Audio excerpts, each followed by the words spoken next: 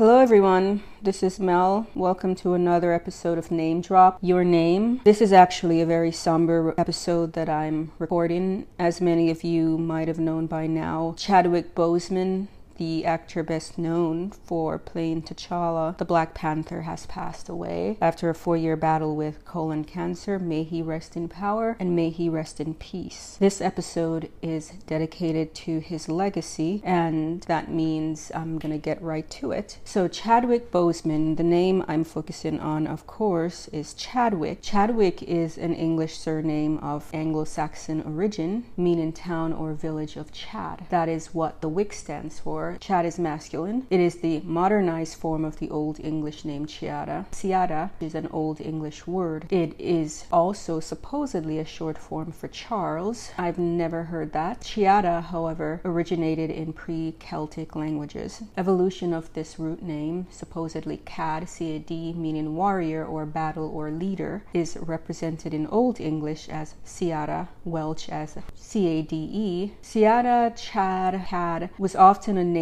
reserved for a tribal battle king and served also as an honorary title. This name appears to have only been used by ruling noble families, at least until the Middle Ages. So Chadwick is a name fit for a king. You may think of the name as meaning ruler of a town or ruler of a city and ruler of a village, which would be perfect for Chadwick Boseman, the Black Panther, since he is the king of Wakanda. So until the 20th century, Chad was actually rarely used as a given name. Chad burst back on the scene, supposedly gained popularity in the California surfer culture of the 1960s and 70s. Chad first entered the top 1,000 names for male children in the United States in 1945, and its popularity peaked beginning in the mid-60s, reaching rank 25 in 1972 and 1973. From the mid-1970s, its popularity began to gradually decline. However, Chadwick Boseman was born, depending on what source you use, in 1976 or 1977, which means he would have been born at the height of the popularity of that name, a name fit for a king. Chadwick Boseman, of course,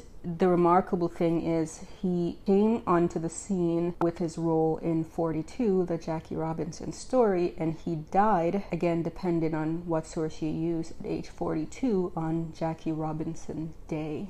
So he was a private man based on what I've been reading. Chadwick never discussed his illness with anyone except for perhaps his family. On his death, his family released a statement, likely to jump ahead of the tabloids. It says, Chadwick was diagnosed with stage 3 colon cancer in 2016 and battled it in these past 4 years as it progressed to stage 4.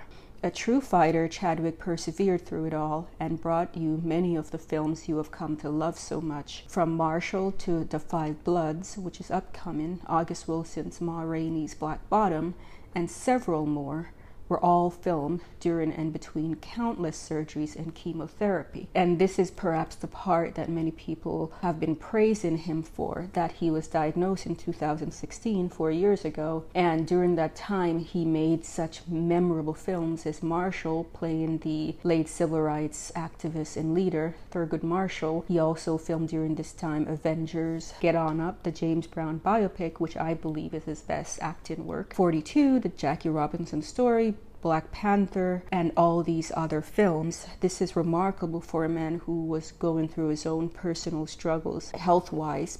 These films, many of them, like the Marvel movies and even 42 and Get On Up, because James Brown was such a great physical energy performer, those required a lot of physical energy. And he gave his all to these films without even letting on that he wasn't feeling all that well. Needless to say, since news of his death broke, Wakanda Forever began trending and has become the most tweeted hashtag of all time. So Chadwick, ruler of a town, ruler of Wakanda, thanks for your dignity, spirit, fight, dedication, and hard work. May you rest in peace and in power among the ancestors. Wakanda Forever.